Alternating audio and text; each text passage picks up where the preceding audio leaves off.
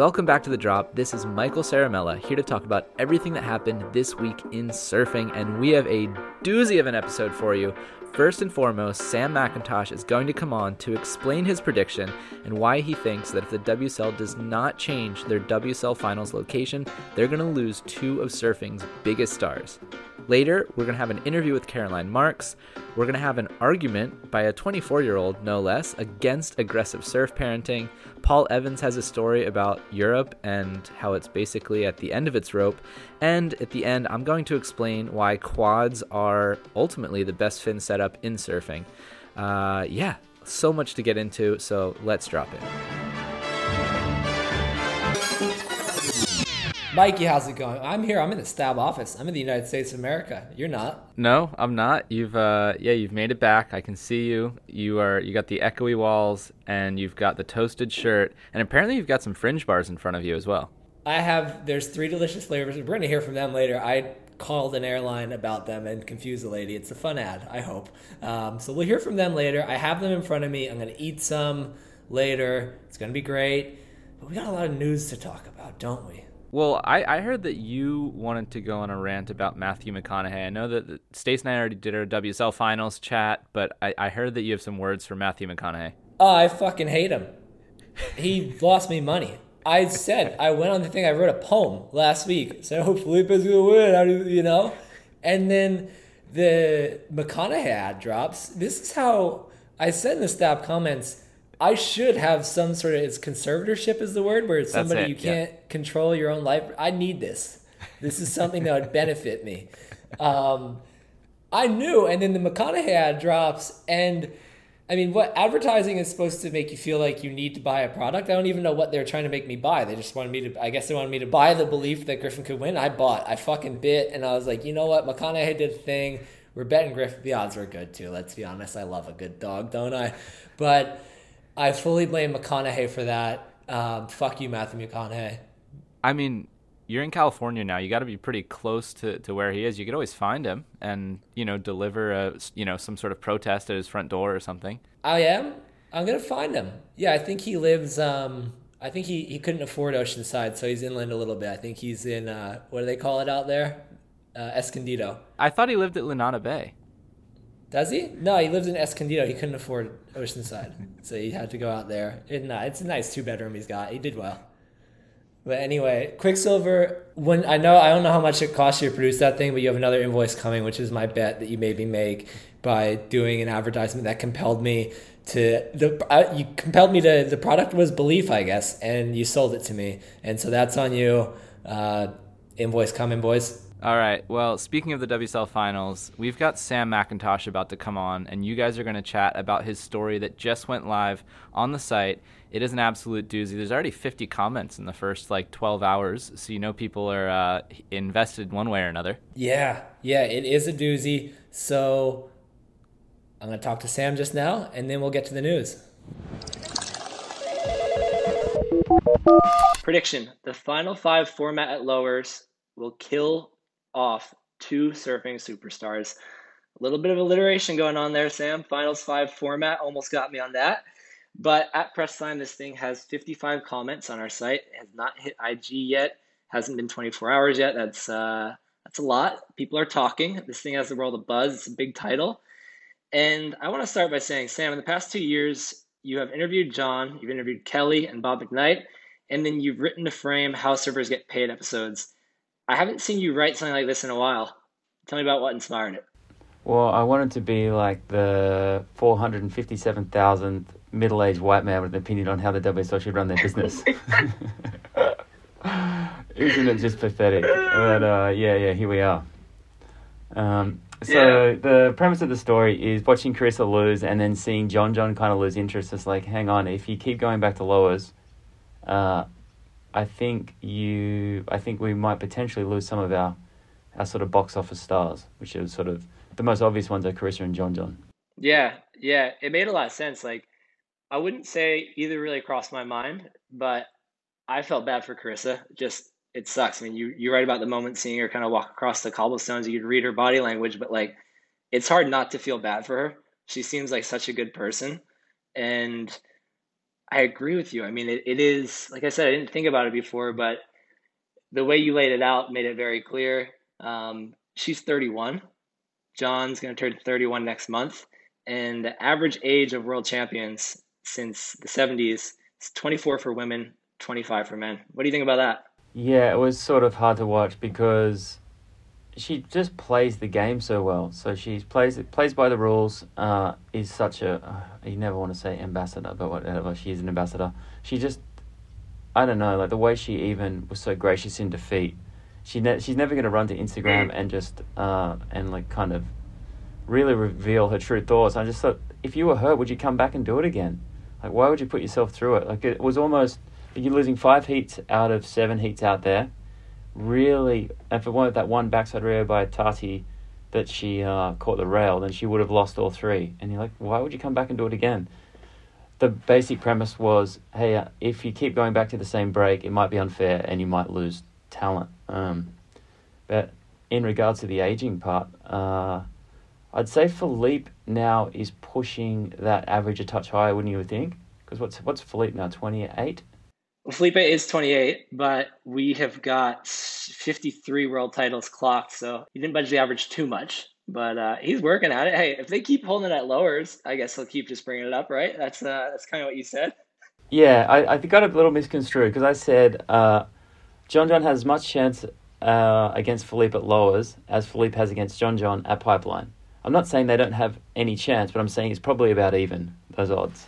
Yeah, it's fair. It's fair. One thing I was thinking about, though, this actually came up when I was talking to Katie Simmers before the finals. I was asking her how she feels about having it at lowers, and she flipped that question on me as well. And I kind of think, like, I think the waves throughout the calendar year that are being surfed are more similar to lowers than they are to pipeline. So I do think it's more fair to have it at lowers. You talked to an insider for this, and they had some really interesting thoughts, saying every wave is a specialty wave to a degree. I guess, right? I mean, isn't lowers closer to what they're surfing year round than not? Yeah, I'm not arguing for or against lowers. I think the show there's been amazing. My point was, hey, you're going to have these superstars who may not show up because it just does come down to that one day, and I think that one day needs to vary in terms of location. But the lowers are sick. Like it's been incredible viewing. It's like when you see the matchups of those guys going head to head when at the start of the day, it sort of has that infinite promise. You're like, wow, this is going to be super exciting. So yeah, I don't have a dog in the fight against the lowers. Like I think you go back there every 5 years, but you just might need some variation in the waves. Yeah, yeah. Well, I like how you wrote about this story. You kind of had 2 perspectives in it. You had the one perspective of being somebody that loves the finals and just, you said you had a party, you got people together and just watched every heat like I think a lot of other people do, which is kind of funny because I don't think I remember doing that years ago with friends I grew up with, but I haven't done that in a while. And I've done it pretty much every finals. It's made a point to have a gathering and do it. And I think that says a lot. And then you also had the perspective of somebody who's pulled off some big events. You referenced Stab High and Surf 100. So I like how you shared that because you could be the 459,000 middle-aged white guy to have an opinion, but not all of them have pulled off some big events. So it was cool seeing you rope that in and just show hey, we know what it's like we know how challenging these things can be because I think people do overlook that. Yeah, you never want to underestimate the intelligence of people making these decisions. Like all the thought process we all have, they're going through the same things. You move the pipeline, then you've got, so say you move to pipeline in December, right? Then you've got a 12-month run of events. And then you've got to move the challenging series around where you've already got the permits and the sponsorship already. You got to go back to all the government bodies. You got to go back to the sponsor. Say, hey, we want to change this, but we still need X, Y, Z. I think every decision is challenged, and there's just so many nuanced things that have to go in the background. You saw it with Stab High and Lakey Peak, complete nightmare. Yeah. And it's just not like you can just chop and change. And like I've just been kind of battling in the comments a little bit. These government officials don't surf. They don't understand swell and swell seasons and saying that we're going to have an event sometime in September and it runs later or it runs in October or they've got this long waiting period. It's they're real challenges and they're just financial challenges. The WSL has never made money. Even the ASP days, interviewed Brody Carr for the upcoming How Surfers Get Paid, and he said, I started and there was no money in the account. I was the CEO. There's literally no money in there, and they had to loan money off Greville Mitchell, and they were it. It is a business. It's a governing body, but it's also a business, and it's never made money. So it's like you kind of got to be limited to decisions you make because you do have to follow the money. Otherwise, it doesn't exist. And it's sort of sometimes difficult to get your head around that. Yeah, well, on that front, the insider talked about some stuff that I had heard about, but didn't hear the detail that you brought forward here. And so with Dirk Ziff and with this whole, like, I remember hearing a while ago that, okay, this like singles day playoff thing came from a meeting in Fiji in 2016 or 17. And I knew that, but I didn't know Dirk Ziff was there and that he rarely attended events and was like in the room. And then I was also blown away to hear about Dirk just being on a Zoom call with the surfers like during COVID. That fucking blew my mind. I was tripping on that. I just did not think he was like that involved. I thought he was kind of just like, hey guys, here's money, like make the surfing happen. And to hear he's popping up on a Zoom call, can you imagine? Yeah, pretty cool, yeah. It's incredible. And I think a few surfers are a little tardy about showing up because, COVID was something none of us had ever encountered. And I think the lack of people putting their hand up and showing up, he was like, okay, cool, we're doing this. Yeah, incredible. I just can't imagine, I really did not think he interacted with it at that level. And to hear that he did, and then to also hear, like he said, that some people didn't make the meeting or just kind of showed up late and did whatever, it's like, yeah, okay, like it's on then. But So, for us, like a Zoom call is kind of important. We understand if the big dogs are getting in the room, that's sort of something that you don't miss. I think for a pro surfer, getting on a Zoom call, it just doesn't have the same importance. And after the fact, they might realize that. But yeah, they're like, oh yeah, cool. It's just another little video call. But yeah, there was a lot of non-attendance apparently. okay, well, that's noted. Zoom calls are not how surfers get paid. We're going to talk about that in a little bit. But one last question before we go about lowers. So the WSL schedule comes out next Wednesday. Will the finals be at lowers for 2024? What do you think they're going to come at us with? Prediction. I think it's odd that none of us have heard any alternatives. And if you do it in September, you're limited to where you can go, sort of Mexico, Indonesia, maybe Fiji. We haven't heard of any of those, so the good money's on lowers again. Okay. I feel the same way. Mike and I don't want to spoil that. We talk about it later a bit. But I did hear when they first announced the concept and said they were going to move it around that France was on the menu too, which is not a great time zone for many places. But other than that, I was like, oh, it could work, but you could also get unlucky. With the way that Portugal is investing in surfing and the options you have there wind-wise, I wouldn't be surprised if there is another place to throw on the table. I'd be interested. But anyway, probably back at lowers. You're right. Yeah, Europe would be great. The one that makes a lot of sense is Indonesia. So say you did 7 a.m. at Lakey Peak. That's going to be starting 4 p.m. California, 6 p.m. East Coast. That'd be a pretty fun afternoon. Yeah, that would be great. That would be great. So let's see. That comes out Wednesday. So next episode, we'll be breaking that down. Also next week, we have episode 2 of season 2 of How Surfers Get Paid. And this one focuses on surfboards. I just watched this thing. I had seen little bits and pieces coming in over the past few months, and I knew it was going to be a banger. But go ahead and tell us how this thing starts. It's such a cool story with where this thing starts, and then you do wrap it all together nicely in the end. But tell our audience how this episode starts. It starts with Jordy Smith winning Stab in the Dark. What was that? 2017 in Indonesia with Paisel, and then it follows Jordy Smith trying to order some Paisels, which is a pretty cool story. And then this is kind of the origin story of a bunch of surfers trying to get boards off different shapers, and then shapers showing their allegiance to their surfers and not shaping boards for other surfers. That's been the most interesting part. And then the other part that's been fascinating is knowing the contracts between surfers and shapers in the modern day. So we all sort of used to think that there were these... remember the photos? We'd get the shaper and the surfer getting together and they'd be signing the contract?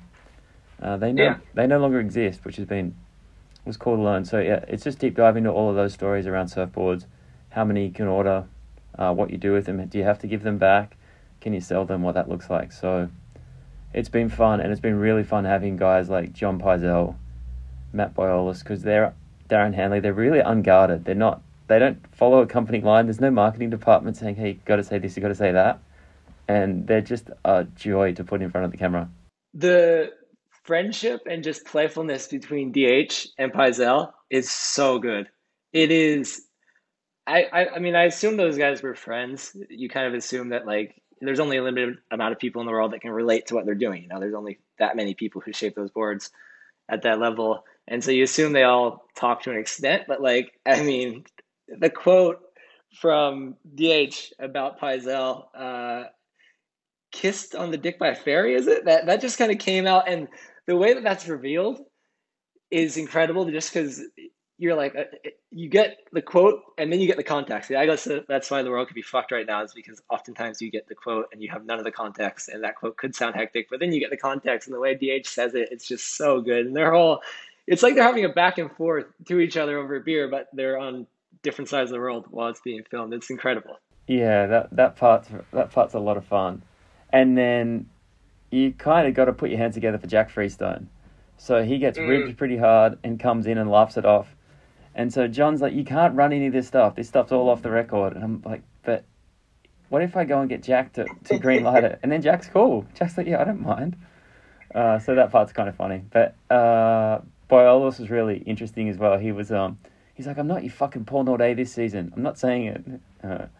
And yeah, I love that. Yeah, Boiolos is fun too. I love it when people just say, this is off the record, and then they say it, and you could tell that, you know, you had to do some magic behind the scenes to get it approved. But those bits where you hear somebody say, this can't go in, but this is what happened, it's so good.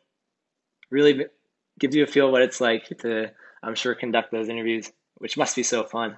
It is fun. And then you speak to someone like Boiolos, who's so measured and calculated and really smart, and he's prickly and he's like aggressive, and you never know what you're going to get. But yeah, he's great. He has all these pre-formed opinions ready to go, and yeah, it's a pleasure to sit down with these guys for sure.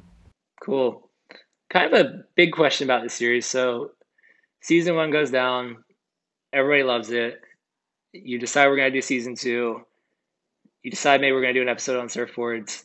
And I think one of my favorite things about this series is that you get these really broad questions answered, like, how does surfboard sponsorship work in this day and age, right?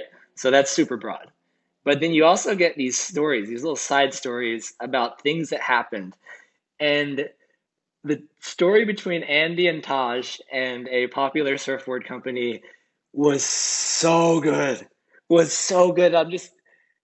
Do you go into these interviews with just a line of questions that you know are going to kind of check both those boxes, or do stories like that Andy one just come out? Like, that thing was just like a next level good story. How do you get that? Some, yeah, come on, it's really good actually. Some I've got like a bit of an inkling, and some I have no idea. Okay. And so the Taj one, I knew that Mick Fanning called his Firewise Firewoods, but I didn't know the Andy story. And yeah, I knew that Taj couldn't order CIs, but I didn't think Taj would go on camera and go, oh, I think Kelly cockblocked me.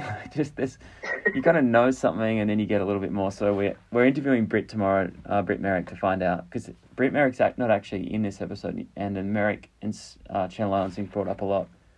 So we're going to slot him into the conversation and edit it and get it out next Thursday. Okay, awesome. I look forward to seeing what he says. But yeah, that story about Andy preheat is just incredible. Yeah, I have a question for you. So we've done, I don't know, there must be 50 or 60 interviews over those 2 seasons so far. Who's been your highlight? Recency bias says that chemistry between DH and Paizel. Other than that, I mean, Paul Naudet, I didn't think that somebody who still had that much skin in the game, I mean, he's got a lot. He's got Visla. You know, it's not like he was just this big wig that's kind of on different things. Like, he's still very much in the surf industry. And his candor, I think, was just hard to beat. So for me, I think he was the highlight because, yeah, he still has so much skin in the game. And he just spoke rawly. I know he's not at those companies. He's not at Billabong anymore. But still, to just lay it all out there like that, somebody in his position was, I think, the best. But recency bias says the chemistry. I know that's not one person, but just seeing like that relationship, it just showed how human those people are as well. Yeah, John Fazel's really charismatic on camera. Oh, he's great. Yeah, I think there's a thing, there's a point when you interview someone, and it's almost like if they've got some financial freedom and they hit an age, there's a threshold where they just don't have a filter anymore. It's like, okay, I can't get cancelled, I'm just going to say what I think. And so there's no company line. And it's just, you're sitting there, I'm trying to be quiet and not laugh. I'm sitting there just like, because the worst thing ever is hearing myself interrupt or laugh. It's like, oh, it's so cringy. But yeah, it's so much fun sitting there doing these things. I love it. We were doing 3 interviews a day in January in Hawaii, and it's a pretty loose interpretation of work, but it's work. Yeah, and the Taj stuff has been really good as well. I feel like your interviews with Taj, I know you have a great relationship with him and have forever, but the little stories that you pull out of him are just so good, because I think those add so much to the series. Just like I said, you get these broad concepts explained, but you also get these like little anecdotes that have just been tucked away somewhere in somebody's mind and could have never seen the light of day. Like, you're not going to just write a story in 2023 about one of these random things. That'd be weird, right? Yeah, well, the Taj one's interesting because I haven't seen him since I haven't seen him for almost 4 years, and he's a close friend, and so we went to Namibia for a swell. We had a good time, and he didn't want to do any of these series, and I didn't want to push him to do any of these series because he's anchored so many stab projects for 2 decades, and I left him alone, and I was like, hey, there's a couple loose threads here. Mick Fanning says that Dilma says that your firewires were PU boards painted to look like firewires, and there was just a bunch of things where his name was brought up, and I was like, can we do this interview when we get back from Namibia? And he's like, yeah, let's do it. And he's just happy, and people who are happy and they're charismatic on camera, it just comes across really well. So I was really pumped he agreed to do it, and he's got some crazy stories coming up as well. Really, really crazy. Oh, wow. Yeah, I'm pumped on those. Like, it's he's sort of similar to those other guys where he doesn't really have a filter and just says what he thinks. Wow. I'm excited to see what else is coming. So what else we got in season 2? What's in the pipeline? The challenge now is just sort of formulating, putting these into episodes. Like, there's a bunch of... Jack Freestone gave us some crazy stories the other day that didn't really fit into an episode. Taj negotiating, I think I've spoken about this, negotiating in the back of a black SUV in a back alley with 3 like industry execs. So that story's good. So we're going to put those in an episode. We're going to do an episode on the females. We're going to do an ep on the origin of the WSL and how that all came about, which should be good. Some stories we think are really good and worth following, and then you kind of crack them open and they're not that great. Oh, we're going to do a story on alternative surfboards, actually, because they're the guys who are getting paid as opposed to the guys riding performance boards. So that one's coming together quite well. That says a lot to me.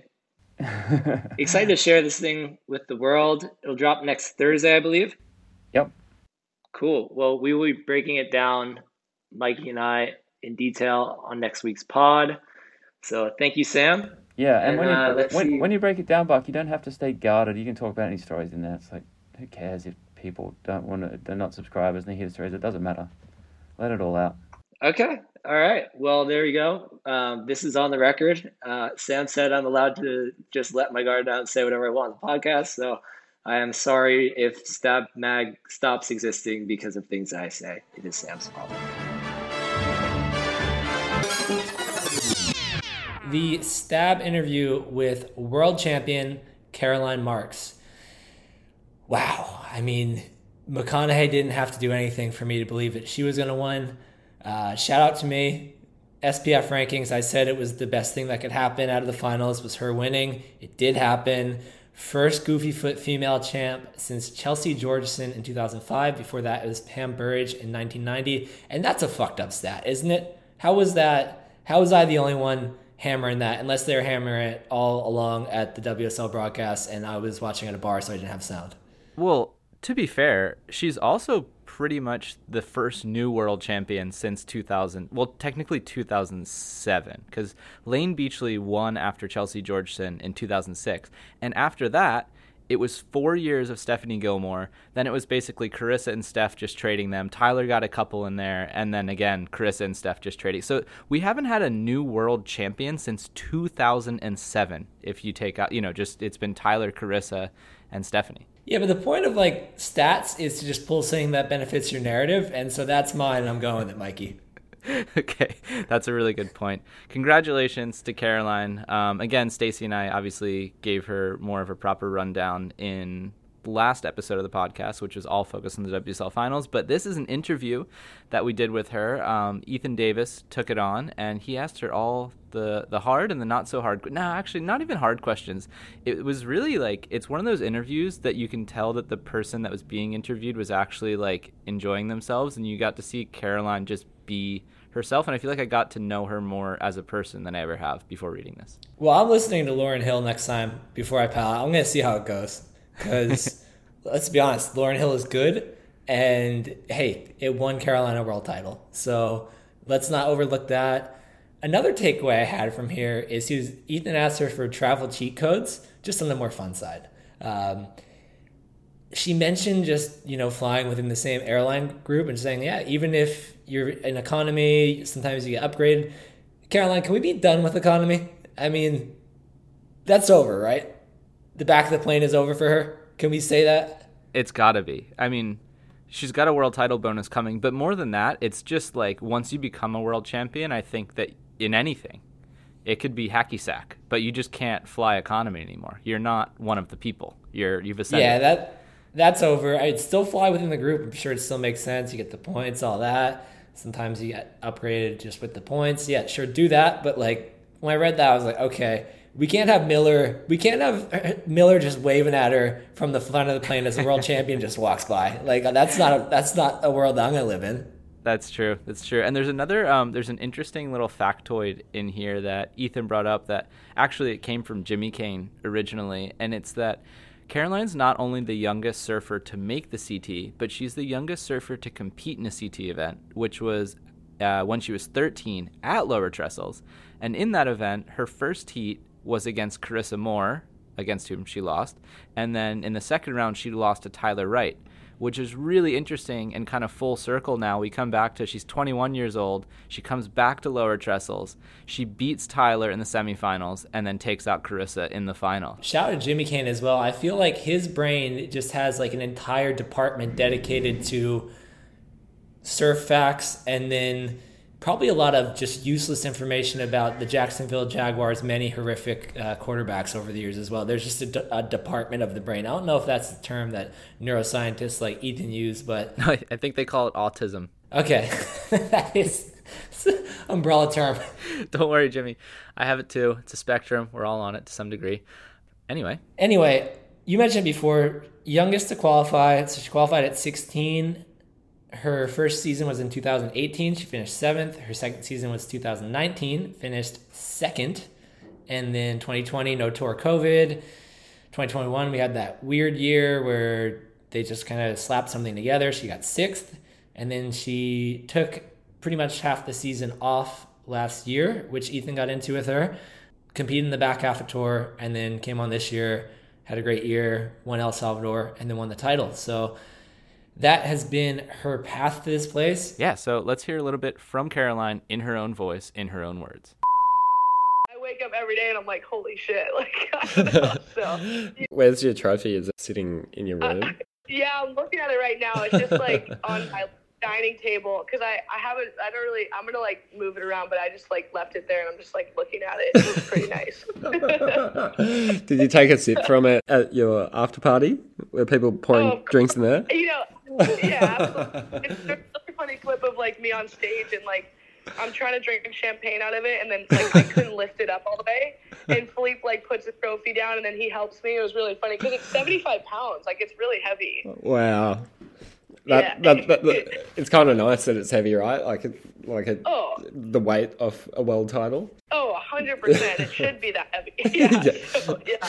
Everyone says, in hindsight, it was so obvious that she's going to become a world champ, but then there's so many obvious kids where that never actually materializes. That's a great point. I was actually talking to my friends about this the other day. I was like, because they were saying they're like, oh, like in a way it must feel like really good to like live up to that expectation, because I think, you know, since I kind of became really successful in the amateurs and the juniors and stuff, like everyone always say, oh, if you know you're going to be world champ, you're going to be world champ. And I think like you just said, like a lot of people, they say that about and it never actually happens, you know. So yeah, like I just feel it just feels really good to do it and like to kind of live up to that. And obviously being world champ is like was like my biggest dream ever, you know. So I was always going to work, like, I don't know, it didn't matter how long it was going to take, I was always going to work really hard to do it. But like you said, I mean, to actually do it is just like, it feels really good. So,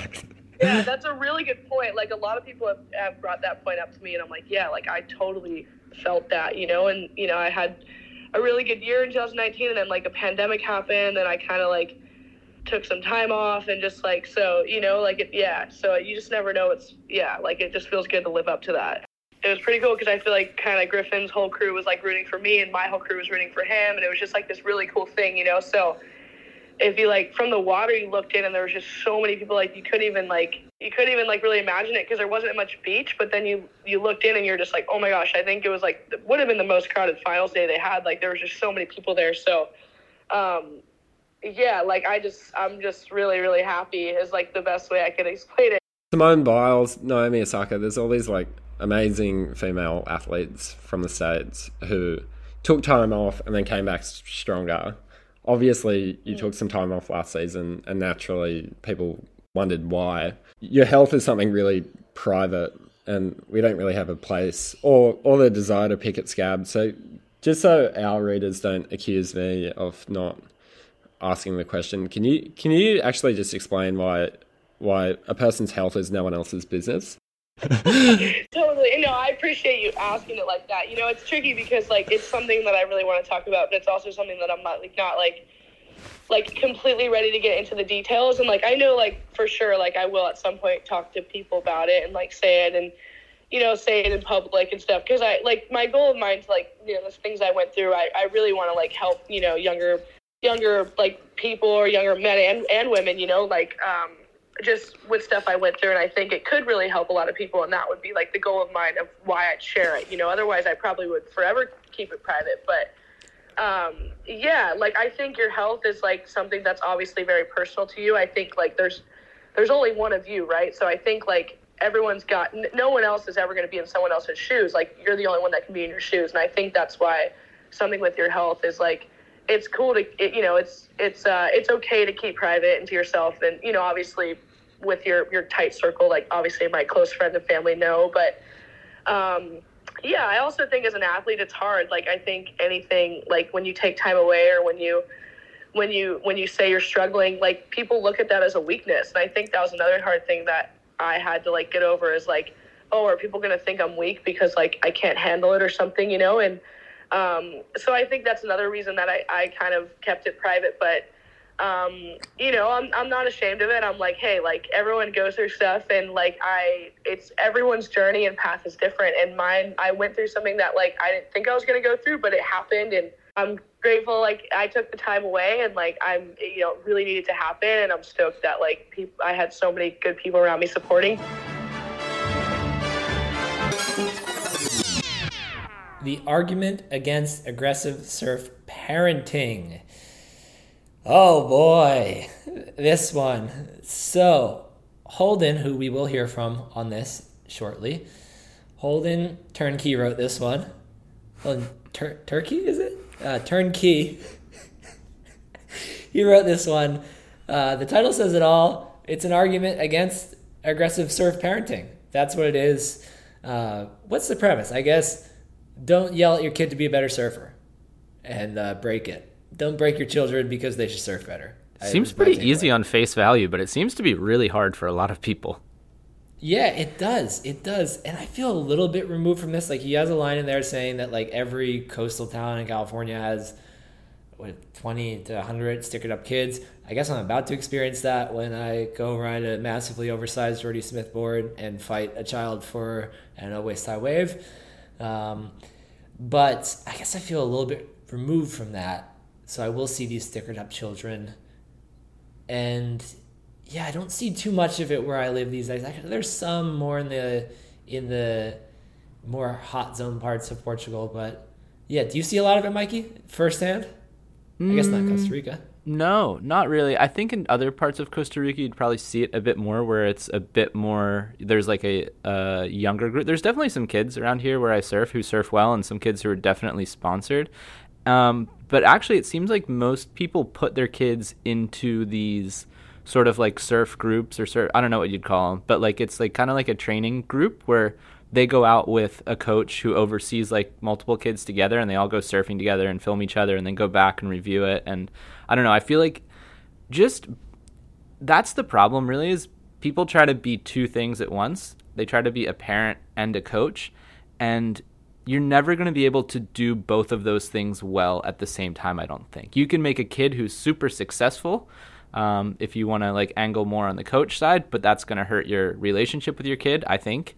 Or you can be just a really good parent who supports their kid, but isn't going to be there telling them, you know, put your arm here, paddle harder. It's just, you can't have it both ways. So, yeah, I think that's kind of what this story gets into, but maybe Holden can break it down a little bit further for us. But one point there, like, I have friends, 2 people recently told me that, like, you know, their kids are far from, one, they're not the type of parents that I could ever see, like, being coachy, and 2, their kids are still quite young. But I've had 2 parents tell me lately, like, you know, they'll take their kids out on a foamy and like the kid's not really that into it. And then they got into a surf camp, like summertime surf, like let your kids off for the day and just let them like hang out with kids their age. And like they're in the water for an hour, then they're playing beach games and shit, you know. Both kids fell in love with surfing in that environment in a way that they just couldn't with their parents. So I think like that idea of keeping it different, like now they do surf with their parents and it's better, but just like their level of their fear tolerance, like everything seemed to change when they were just in it in that different environment with like kids their age and also like, I guess, coaches or, you know, instructors. And so that's an interesting point. And one more thing on this, Holden pulled up this stat that there's an estimated 23 million surfers worldwide. Only 0.004% end up on the QS. Kind of hilarious because all you have to do is pay. So only 0.004% of the world surfers are irrational enough to hand over, like, I think you have to pay insurance, a membership fee, and then a contest fee. It all works out almost to be like, even to get an event, I think is around $1,000. So only 0.004% fall for that fucking dupe. And then 0.008% end up on the Challenger Series. God bless them all. And then 0.0002% make the CT. One thing I want to add to that is maybe 30% of the CT even has a deal that is more compelling than learn to code. What do they say in the thing? Remember? Didn't Joe Biden tell the coal miners to learn how to code? That's what I'm going to tell the parents and the kids. Everybody should learn to code. Don't be a pro surfer. It's probably not going to happen. Anyway, let's hear from Holden. And then I think this next story is going to make everybody really optimistic for the future, perhaps to have children. So let's hear from him, and then we'll get to that. Hey, how's it going, guys? Holden here. Thanks for having me back on the podcast. Excited to be here. This week, I wrote a story called The Argument Against Aggressive Surf Parenting, which is a pretty hot topic. Everybody seems to have their own opinions, their own stories, their own rumors. It's something people definitely like to talk about, and that's part of the reason I wrote it, for sure. But from the beginning, it was inspired by a handful of experiences I had and dynamics I witnessed and rumors that I heard that honestly frustrated me and upset me a little bit. And so I told Mikey that I wanted to write a story kind of just poking fun at surf parenting and having fun with it. And so I sat down to write that story, and it came out a lot more serious and a bit condescending and negative in a weird way, and it didn't come out how I wanted to write it. And so I kind of had to recalibrate and relook at it and be like, well, it's easy to have an opinion on something like this when I don't know anything about it. I mean, I'm 24 years old. I don't have a kid. I don't know anything about turning kids into professional surfers. So I had to sort of start over almost. And I reached out to a bunch of people who know a lot more about the topic than me. One of those was Matt Myers, who is currently coaching Cole Houshman to his absolute sweep of the Challenger Series, but spent almost a decade as Rip Curl's team manager, in which time he interacted with many, many, many surf parents, both good and bad. And so I kind of just had him break it down, his perspective on it. I went in with an open mind and asked him his perspective, and some of the stuff he said was really interesting. It was stuff that I hadn't thought about or didn't really have the experience or understanding to approach. And then after that, I had to look at a bunch of data and tried to compare basically the success rate of surfers who want to become CT surfers against other sports, athletes who become professional in other sports. And though the numbers aren't that surprising, you probably would expect that it's a tiny, tiny, tiny, tiny percentage of people who actually end up surfing on the CT. It hopefully convinces a few people not to be dicks to their kids. I don't know. Surfing's fun. Have fun with it. That's my opinion. Cheers, guys. Buck, before we get into the next story, I can't help but notice that you're looking a little gaunt. I know you just traveled for a while, and you seem a little bit out of sorts. I think you might need just to have a little bite to eat. Is there anything in your near vicinity that you could just kind of munch on just to get your energy levels back up? Thankfully, I've got some French bars. Oh, it's the mango hemp, it says. And I actually want to give an airline a call just to make sure you could try all these things. Let's hear from whatever this lady's name is. Thank you for calling United Reservation. This is Jean. Yes, hi. How can I help you today? Yes, hi. Sorry, I'm not sure if I got directed to the right place, but I had a question about like food restrictions on flight and in baggage. I see, sure. We'll try my best to help you with your concern. For food restrictions, are you trying to request any food for your flight? Oh, no, it was more what I'm allowed to bring personally. Like, I didn't know if there are certain limits. Like, it would be an international flight. I'm planning a surf trip to Portugal. Okay. What type of food are you gonna bring? Well, I guess the thing is I eat like a really healthy diet. I pretty much only drink Sawgrass, and I eat a lot of these bars.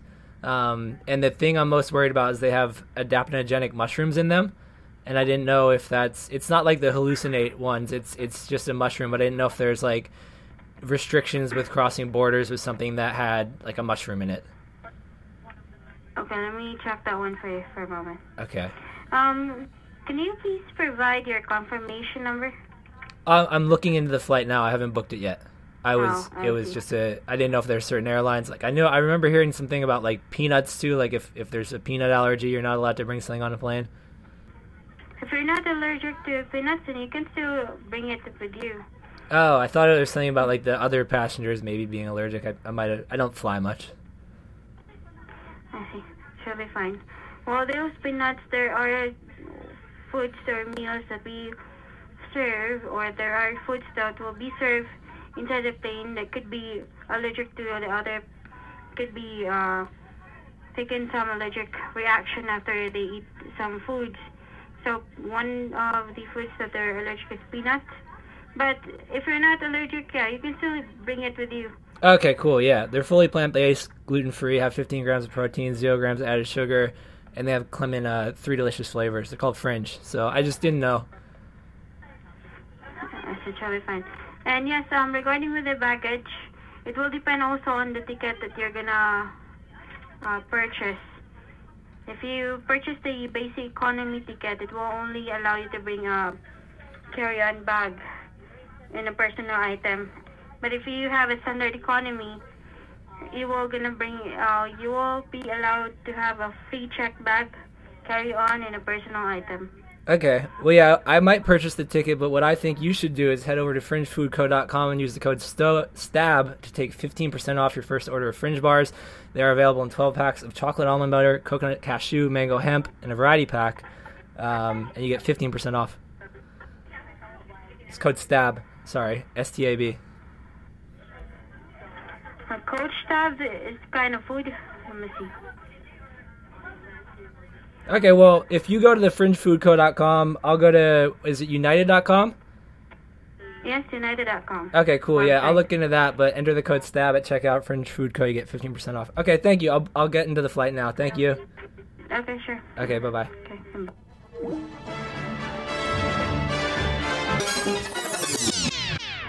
Europocalypse Now. Nice title.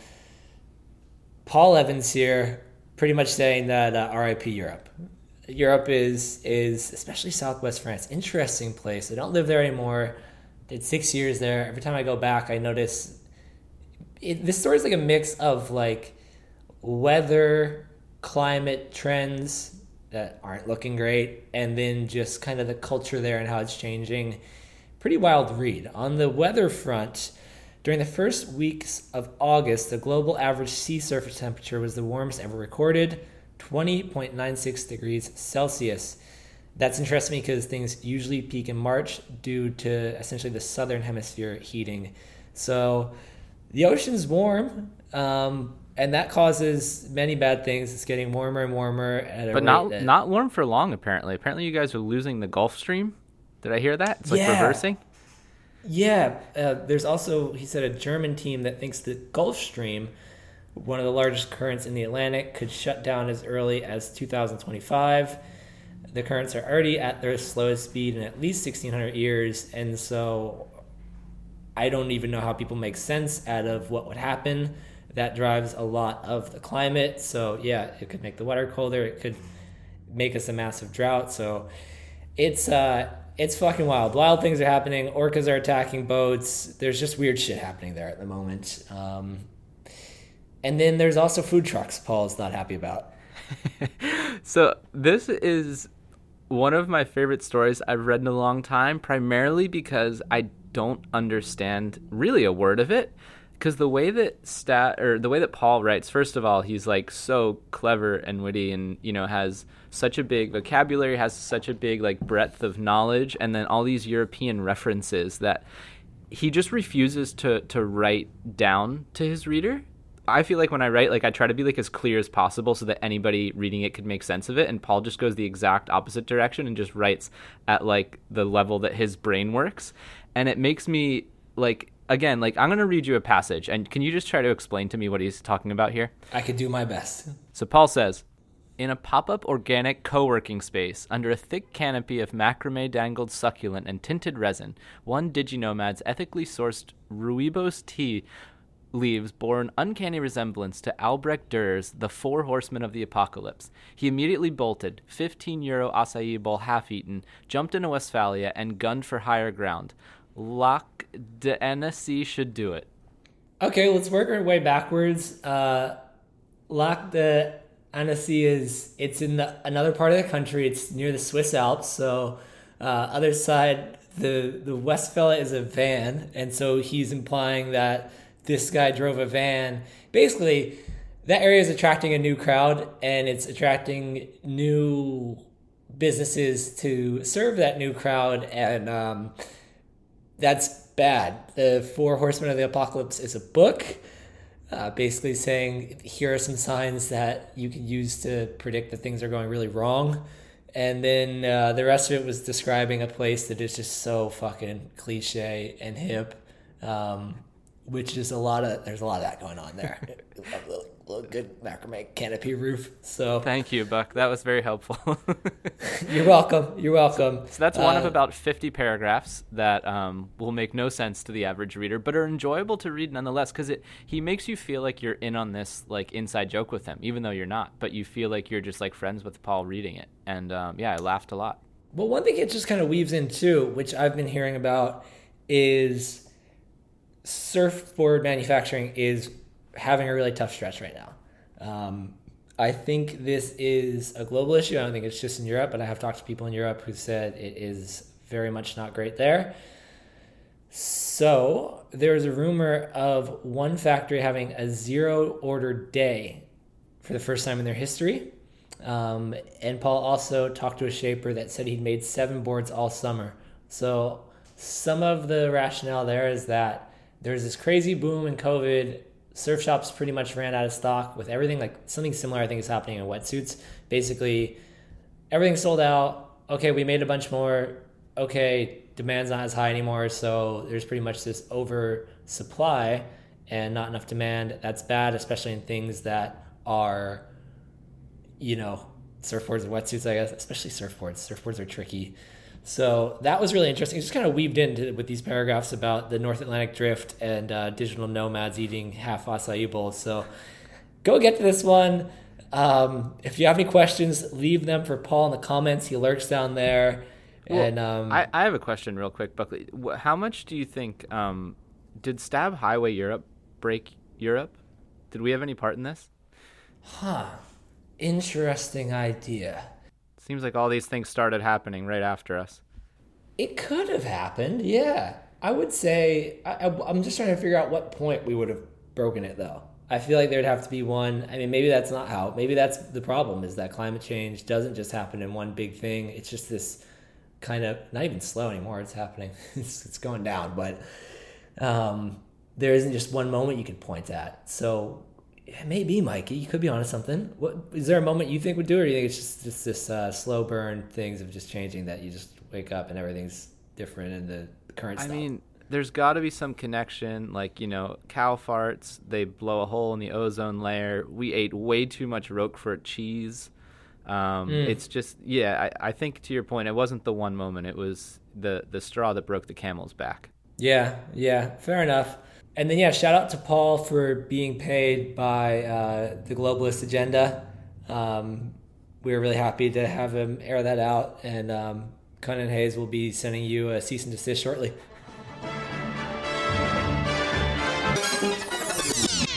We tested Felipe Toledo's world title winning surfboard. Did we, Mikey? Did you and I? Well, yeah, there should be an asterisk on this title, I suppose, for a few reasons. We tested Felipe Toledo's world title winning surfboard from 2022. We thought it was going to be the world title winning surfboard from 2023, but Felipe pulled a freaking flip on us in the last second and decided to ride his thruster instead of the quad that he's ridden the last 2 years at Lowers, and then he told me explicitly he was going to ride in the WSL finals when we were together in Nicaragua earlier this year. So I'm pretty pissed at Felipe, but not about this surfboard. This is the best surfboard that I have ridden in, I think, years. I'm calling it a top 3 ever in the Joyride. Wow. I mean, you said in here it's the best one that you've had in quite some time. So I was really thinking about that too. Like, I wanted the quad to be back. I didn't know you had that conversation with him. I am happy to hear that it's not just McConaughey who's on our naughty list right now. Felipe's on there as well. But yeah, I still have so many questions about quads. You answered some of them here, but even just in terms of design, can you just take the exact same outline as the thruster and just slap 4 fins on it? Is that what we're doing here? I have no idea. So the board's the Inferno FT. FT, of course, standing for Felipe Toledo. And apparently it's like an iteration of the Inferno 72, which is the board that won Taj's Stab in the Dark. And I also tested that board before in Indonesia, and that board's amazing. I still ride that board as well. But yeah, so from what I understand, the FT is really similar to the 72, but the main differences are, one, it usually comes with a swallowtail, and the big one is obviously the quad fin setup. Fortunately for you, Buck, it does not have the center fin option. That's not in the cards. It is 4 fins only on this one. I suppose you could ride it as a twin if you wanted to, but that'd be pretty stupid. I actually think that quads might be the optimal fin setup for the majority of surfers. People who are on the CT, I can understand why they might not go for that. But for people like you and I and people listening to this podcast who just want to go out and have fun and go fast and turn hard and maybe spin around every once in a while, they're just better. They're faster. When you're on rail, you have more control than a thruster. and you get better release as well because there's no center fin. So the only real downside I feel is, and this is especially backside, you just have these moments every once in a while where the board just feels a little bit funny, and maybe you like slide out a little bit, or you have sort of like a banana peel moment, you know what I mean, where you just kind of feel like an idiot. And thrusters just don't have, you're never surprised by a thruster. These can surprise you, but they can also surprise you in really good ways, and I think the pros massively outweigh the cons for the average surfer. I'm doing it. Next board, performance quad. I have been working on one of the Stab reader survey breakdowns, and this one gets into your favorite surfboard brands. We'll publish it soon-ish. But another question we cover here is fins. We asked people what fin setup they ride. 55% of the 7,000 people who responded said thruster. Twins were at 18.57. Quads at 10.10. So, Mikey, this is a big claim, telling these people. You're telling 90% of these people that they have not enough fins. You know what, though? Or is it just Big Fin driving this? You want to just sell them all one extra fin? The future sponsors this, don't they? That's true. They do. Okay, but here, so you have this belief that it's stupid that everybody wants to ride PU surfboards because that's what people ride on the CT. And I think we're doing that same exact thing with fins. I think if the average CT surfer rode quads, the average surfer in the world would ride quads, but it's not seen as the top thing because it's not what the top surfers are doing for the most part. You know, obviously there are exceptions. Felipe, Kelly rides quads sometimes, etc. So yeah, I think Big Fin, it's not even the fin company's fault, honestly. It's just competitors need to have, like, basically they need to eliminate all variables in their surfing. They need to know exactly what their surfboard's going to do every time, and you're not going to get that with a quad, but you're going to get so many other benefits. And for the rest of us who can afford to, fuck up a bottom turn every now and again, and it's not going to cost us our career or livelihood, I'm telling you right now, get a quad, get a performance quad. You don't need to, like, people, different brands make these quads that are like fun boards, and I'm sure they're great, but I'm talking about like basically a shortboard, like a high performance shortboard. Talk with a shaper who's done it before, because I think there are probably a few other factors that they need to consider rather than just slapping an extra, fin box in there. Like, I think there are other facets of a surfboard that might need to be altered to maximize the performance of a quad. But really, get yourself the Inferno FT, because this board is absolutely magic. Wow. Okay, so we are a Challenger Series podcast, which is good news for us. More coming up. And we are also a quad podcast. Quad pod. We're doing it. Quadcast. What else we got, Mikey? What else on the site? We got a little Kihu. Oh, yeah. Little Kihu Butler. We got a new film on Stab Premium that just dropped, Sunburn. It was made by Alex Kiluanu, and it features the Gudauskas brothers, among other surfers. It's a really enjoyable watch. Buck, you are working on a little something with Nick Von Rupp, and you just dropped the first episode in his Portugal back-to-back series in a part of the world that I didn't even know was Portugal. Yep, the Azores. He scored there, waves that you kind of have to be a psycho to ride, but really interesting when you see places that not a lot of people, you probably don't have any friends who've even visited there, and then it turns out there are insane world-class waves there, and there's quite a few of those islands, and they are holding. Just in case you feel like getting kinky, folks, go have a look on Google Maps, have a little sniff around, you could have some fun.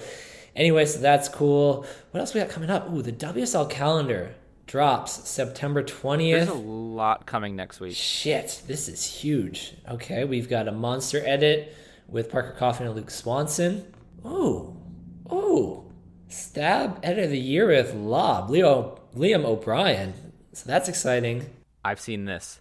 It's fucked up. He's an actual crazy person, the waves that he surfs. Like, you think of him as like this really like technically gifted surfer from the Gold Coast.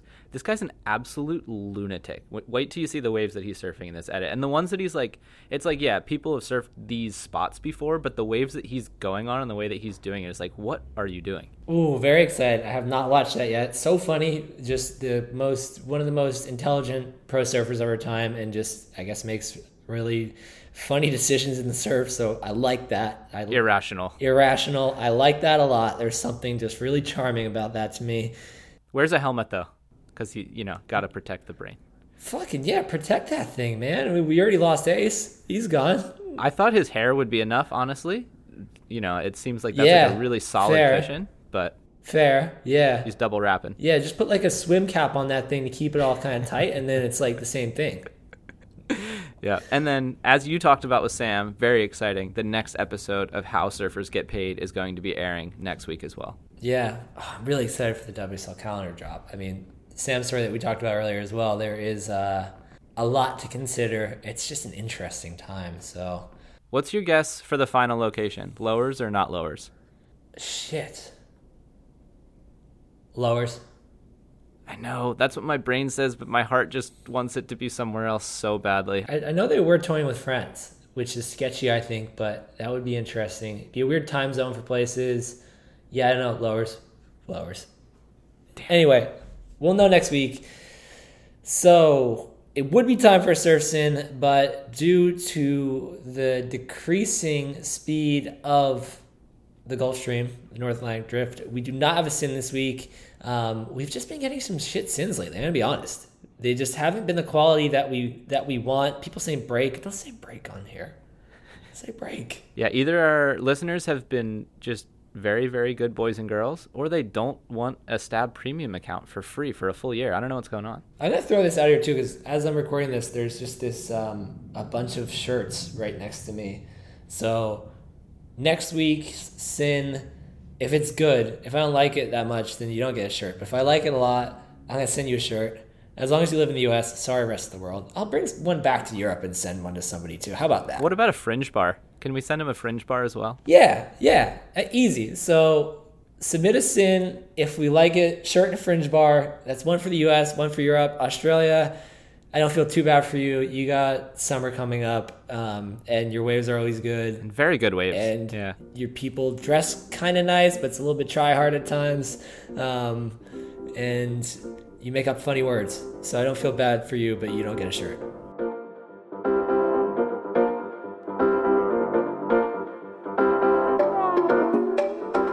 Thank you, as always, for listening to The Drop. If you have a surf sin that isn't completely horrible, and by horrible, I mean not entertaining. We want them to be horrible in the sense that you do very bad things. Send them to michael@stabbank.com or buck@stabbank.com. You got to film them vertically on your phone, keep them 60 seconds or less, and if you get chosen to air on this podcast because you sent in a good surf sin, which is a bad surf sin, you're going to get a free year of Stab Premium. Who doesn't want that? It allows you to read these incredible stories by Sam and everybody else that's writing them, watch series like How Surfers Get Paid, again, dropping next week, and everything else that we do. So get in there. And yeah, there's so much to look forward to next week. Wow, I'm like excited for the weekend. Gonna get some waves and enjoy myself and relax. But next week we're straight back into it with all these huge stories. So until then, enjoy yourself and over and out.